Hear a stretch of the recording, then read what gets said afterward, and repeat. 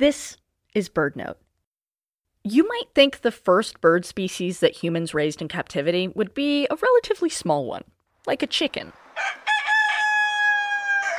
But evidence suggests that people in New Guinea reared the cassowary, often called the world's deadliest bird, as much as 18,000 years ago, long before the domestication of chickens.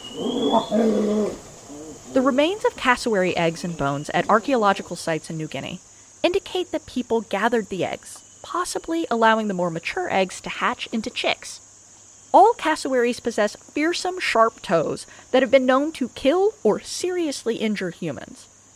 While northern and southern cassowaries can reach heights of 5 feet or more, the dwarf cassowary stands just 3.5 feet tall.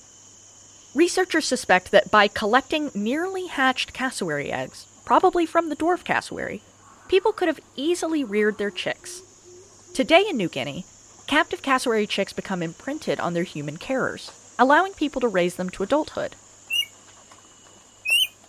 Cassowaries may not be the cuddliest of birds, but people found a clever way to live beside them long ago.